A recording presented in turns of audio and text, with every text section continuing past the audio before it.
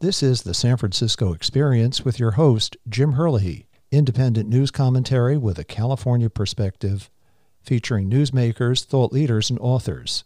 Roe versus Wade Overturn, taking away a fundamental right of American women to choose an abortion.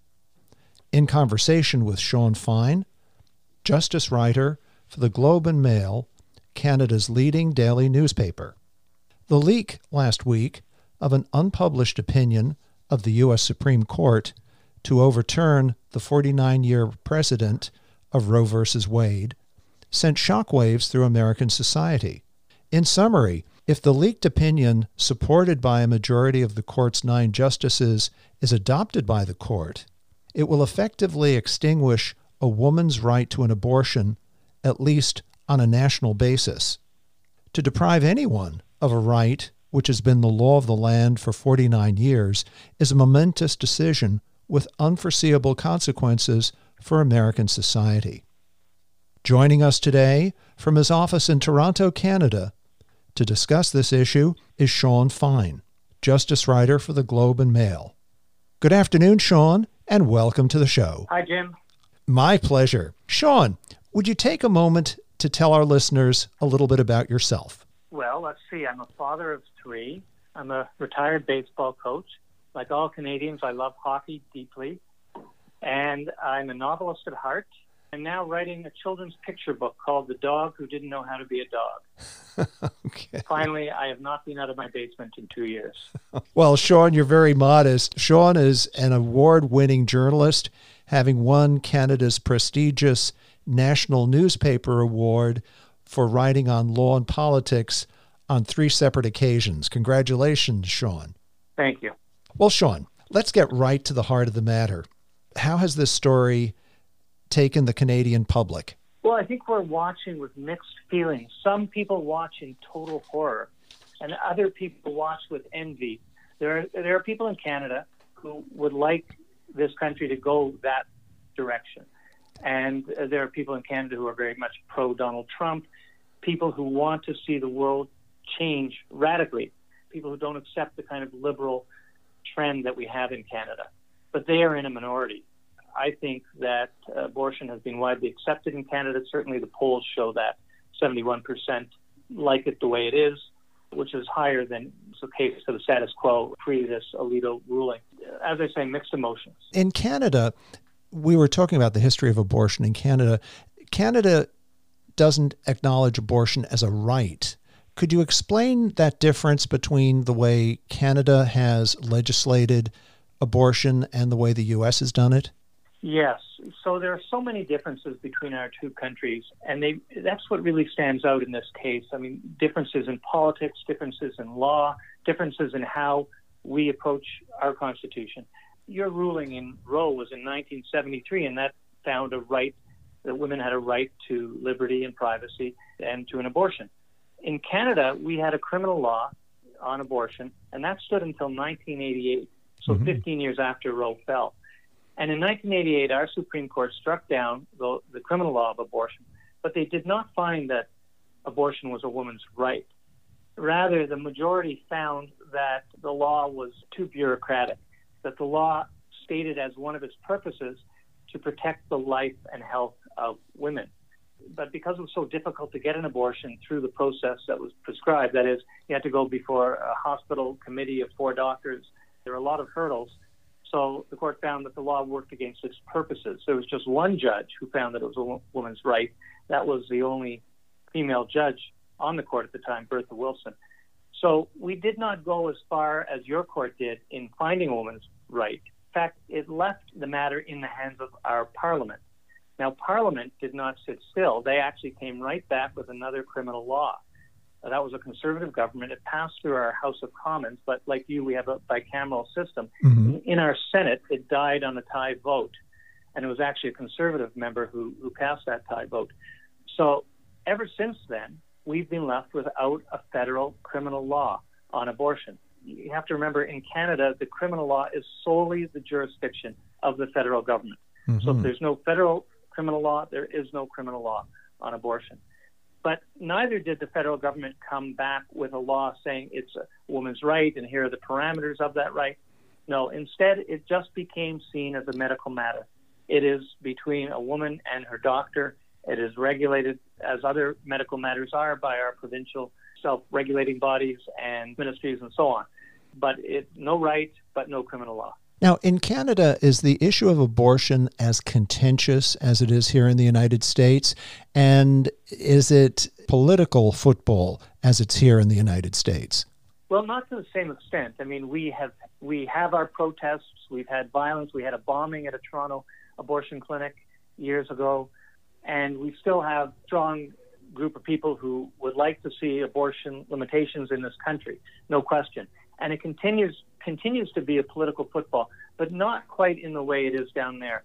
Because for many years now in Canada, it has been seen by all the major parties, including the Conservative Party, as simply not on. That if you try to go there, the public will punish you. So we had a Conservative Party with a very strong leader, Stephen Harper, from 2006 to 2015.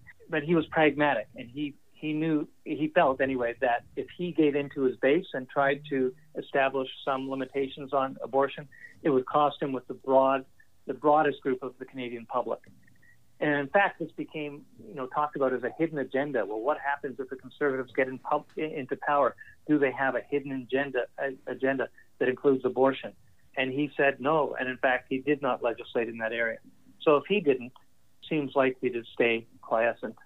Uh-huh. Well, I guess to the extent that Canada, in summary, what you're telling me is Canada regards abortion as a medical procedure, a medical matter, and therefore to be decided between the patient and the doctor, and it has not been elevated to a right.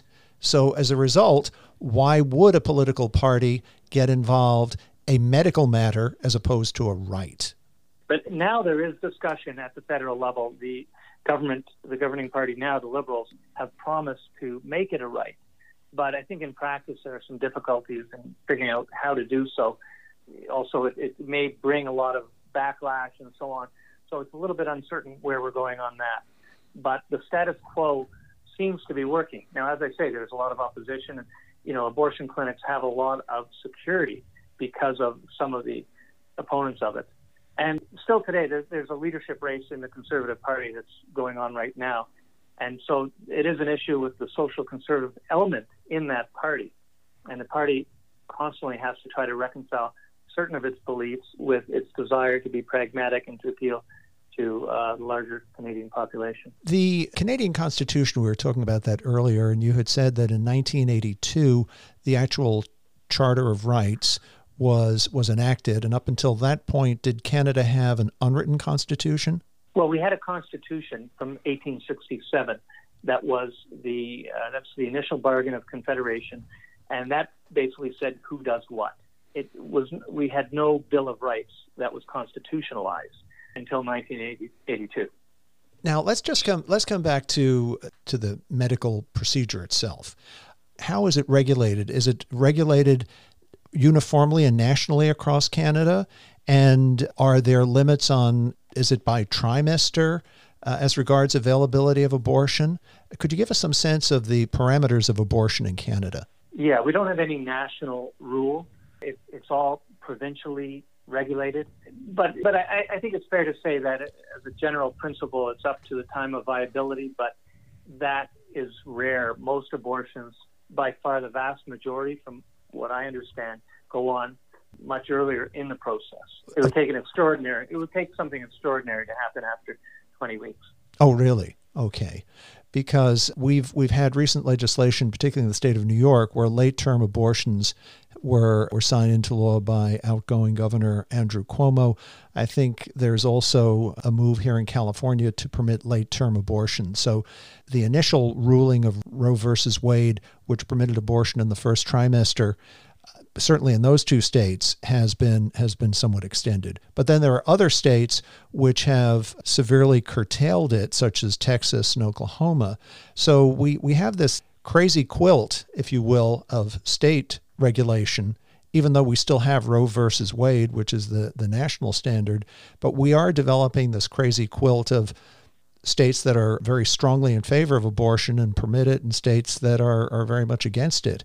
And if Roe versus Wade falls, we'll be left with this patchwork quilt of a number of states which will permit it, and then quite a few states which will either ban it outright or where it will be very significantly. Yes, and I understand that you have some states like Missouri that want to stop women from leaving the state to get an abortion. You have states, and Missouri would empower people to sue anyone who aids or abets in that situation. And of course, Texas has that law that also allows for anyone in the country to sue anyone who aids or abets an abortion after 15 weeks. So when we look at these things, these are impossible to conceive of in Canada.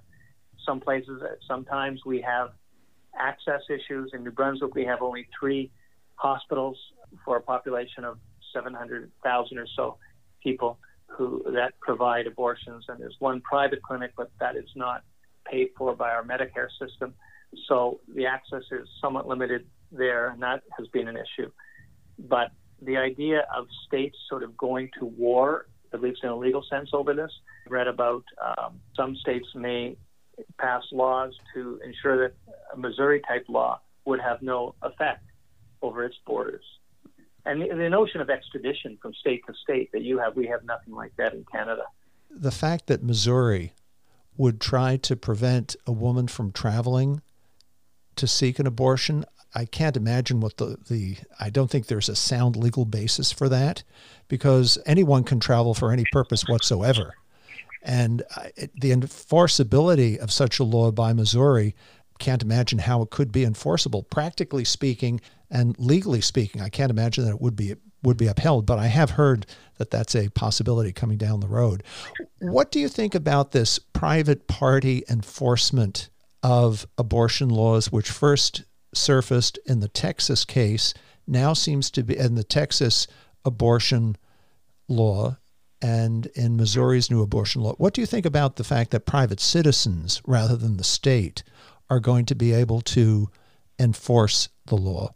Well, I think for Canadians, that kind of approach has no reference point here. That where you have a constitutional right, in particular, as you did in this case,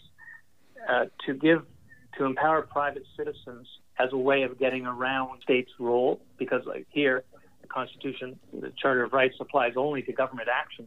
So to empower private citizens to try to take away a constitutional right, it just would not happen. Now, Canada, what I found in the draft ruling by Justice Alito was the stamp of originalism.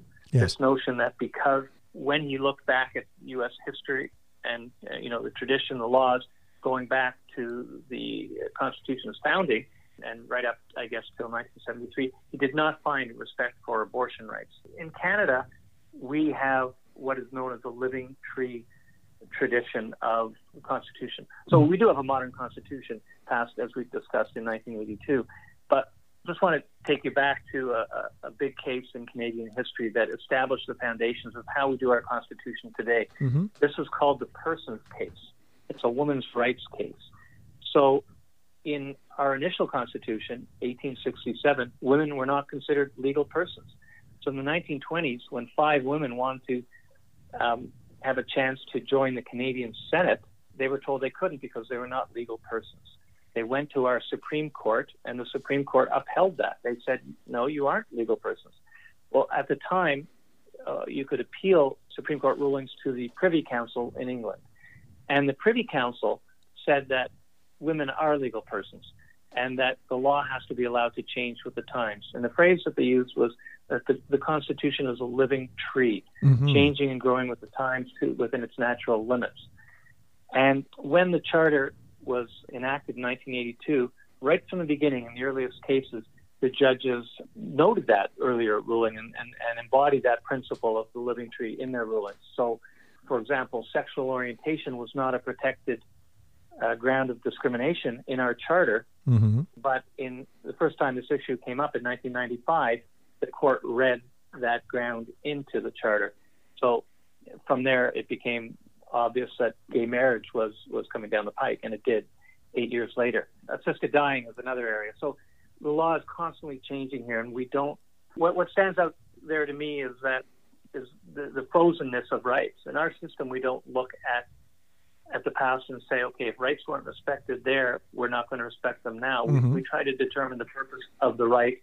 We look at international law. We look at the rulings of other countries' courts and so on, and we look at the context in which things play out to determine whether a right should be upheld. Is there a Canadian equivalent at the court level, the Supreme Court level, of originalism, or is that anathema? You just focus on the living tree, which seems to make an awful lot of sense. There's not really an equivalent. I mean, there are always cases. I mean, judges look at the words of the charter, but remember, they tend to be broad and vague. As right, know every circumstance that's going to arise. But we have had some rulings in the last couple of years where the court seems to be, where a very small majority, seems to be narrowing the way they interpret rights, looking more closely at the words. It's not quite originalism, but it seems to have an echo of it. That may be part of the U.S. influence. It's hard to say. So we have the Canadian philosophy of the living tree, which is adapting the Constitution to modern times, to changing standards and changing attitudes towards society, versus originalism, which is a judicial philosophy, particularly on the conservative side of the jurisprudence field, which sticks to the original intent and the original document of the Constitution. So, certainly the living tree philosophy, while we don't call it that here in the United States, there are many justices who would be comfortable with that philosophy, though it's not called living tree here. Yes, I think you get to the same place by somewhat different reasoning process. Mm-hmm. Are there other takeaways and learning points that the Canadian public and Canadian leaders are looking to in this Roe versus Wade debate? Well, I think there's a feeling from some in the conservative movement here that they would love to be able to trap lightning in a bottle, as the cliche goes, the way that President Trump did down there. But no one seems to have that particular gift here. We had, for instance, this truckers convoy. Yes. I don't think this is a tangent. It's all sort of tied together. And they were talking about freedom, and they had a very noisy protest, and they blockaded borders and caused no end of grief for some people. But for a certain kind of politician, it was, well, how do we tap into the energy that they're bringing to this? And how do we do so in a way that does not cause others to flee from us? And this is playing out, as I mentioned, in the Conservative Party leadership race right now. When Canadians, more conservative Canadians or socially conservative Canadians, look at what's happening down south, there is a longing for perhaps more conservative appointments to our Supreme Court. In your country, the Federalist Society imprimatur became necessary under Trump to get onto the Supreme Court. We don't have anything like that here. So how do you see the Supreme Court with people like this? But as I mentioned, that would be futile because it has not been seen as politically doable to even bring up abortion here. Mm-hmm. So, and in fact, acting Conservative Party leader here told her party members initially not even to comment on the ruling. Mm. So what we're learning is our countries are diverging more and more, it seems, and we're just sort of watching. I think a lot of people are happy that we have the system we have. Were there any other outstanding points in Alito's opinion that wish to discuss and wish to highlight? He used the word neutrality, and that the judges should be neutral by returning this matter to the states. And that was something that, if I recall correctly, Justice Kavanaugh said at the hearing. And that is another notion that is totally at odds with the way we do our constitutional cases here. Judges cannot be neutral about constitutional rights. The Constitution is supposed to establish a floor for rights. Mm-hmm. What is the minimum standard of rights in Canada? And judges can't just throw up their hands and return that to the politicians. They have to decide whether the constitutional standards are met. It seems like an abdication. It seems almost like throwing out the Constitution. I mean, if you can throw out the Constitution on this right, why not on other rights? Why not say, well, we're going to bring back the anti-miscegenation laws, or at least be neutral on them and let states that want those laws do them. That was one thing that really stood out to me. There's no such concept of neutrality. That whole word just doesn't fit, would not fit up here. One of the statements that he made in his opinion, he was, I guess, trying to reassure readers that this decision, the overturning of Roe versus Wade, would not set a precedent for other decisions that were based on a finding of privacy, such as gay marriage and the contraception, the availability of contraception through the 1965 Griswold decision. He tried to reassure the reader and the public that overturning Roe v. Wade would not set a precedent to unravel those important decisions. But for the life of me, I don't follow that logic. It seems to me, if this precedent is set and privacy, the woman's right to an abortion, is not founded in privacy, which is in the 14th Amendment under the Due Process Clause, how does it not jeopardize those other decisions that also grew out of that acknowledgement of the right to privacy under the 14th Amendment? Yes, I spoke to a Canadian constitutional scholar who said that what Justice Alito was saying was that the logic that he was using in not being able to find an abortion right, a couple hundred years ago, he would not apply. Oh, don't worry, folks, we won't apply that logic in other areas. He says the two don't really square. But at the same time, courts are practical bodies that don't like to go out too far or in front of people, and it may be impractical or impolitic to go out on those issues. But still, the logic does lend itself to expansion. I mean, that's how law works.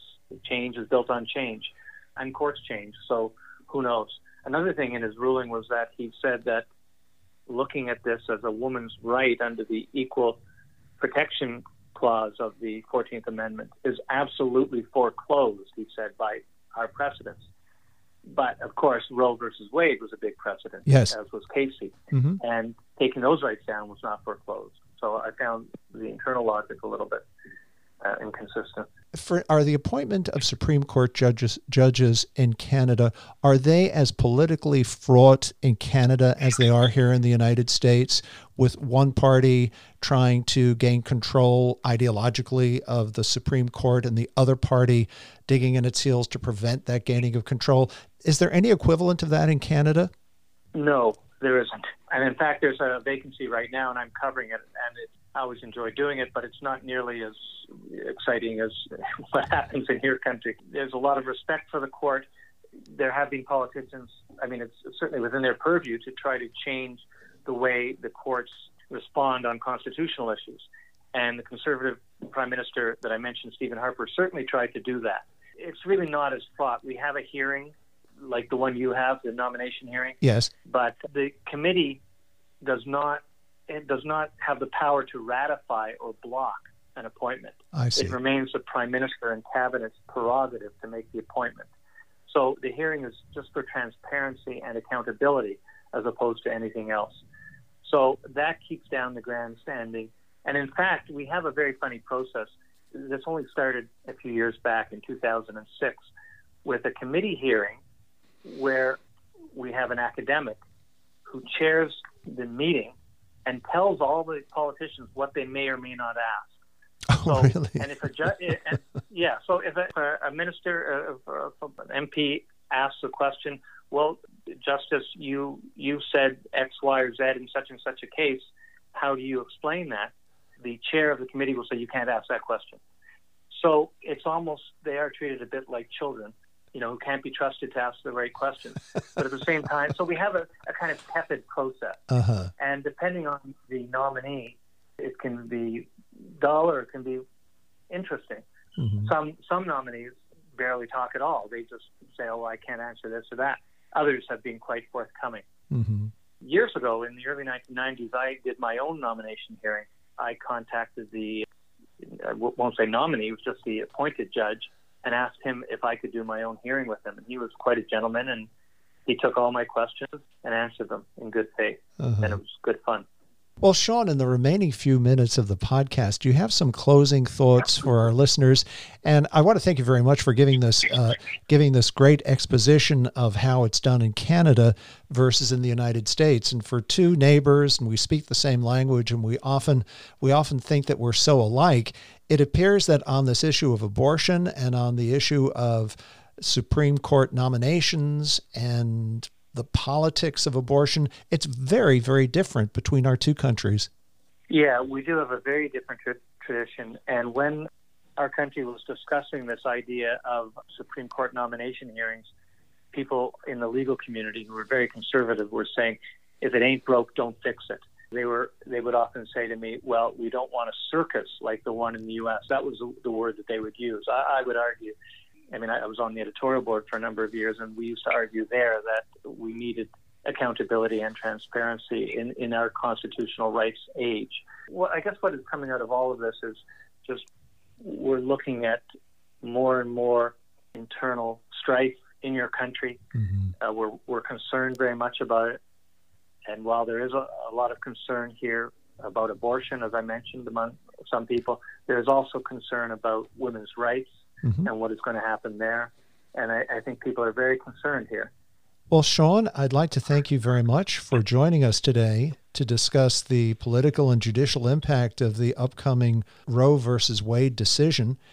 And once again, thank you very much for taking the time to explain the important differences between the way Canada does it and the way the United States does it.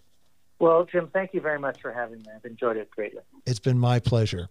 And for my listeners, as the San Francisco Experience celebrates its second anniversary with today's 276th episode, thank you for your ongoing support. We are featured on 19 podcast platforms, Apple, Spotify, Google, Amazon Music, among others, with listeners in more than 50 countries and all 50 states. This has been the San Francisco Experience with your host, Jim Herlihy, coming to you from America's favorite city, San Francisco.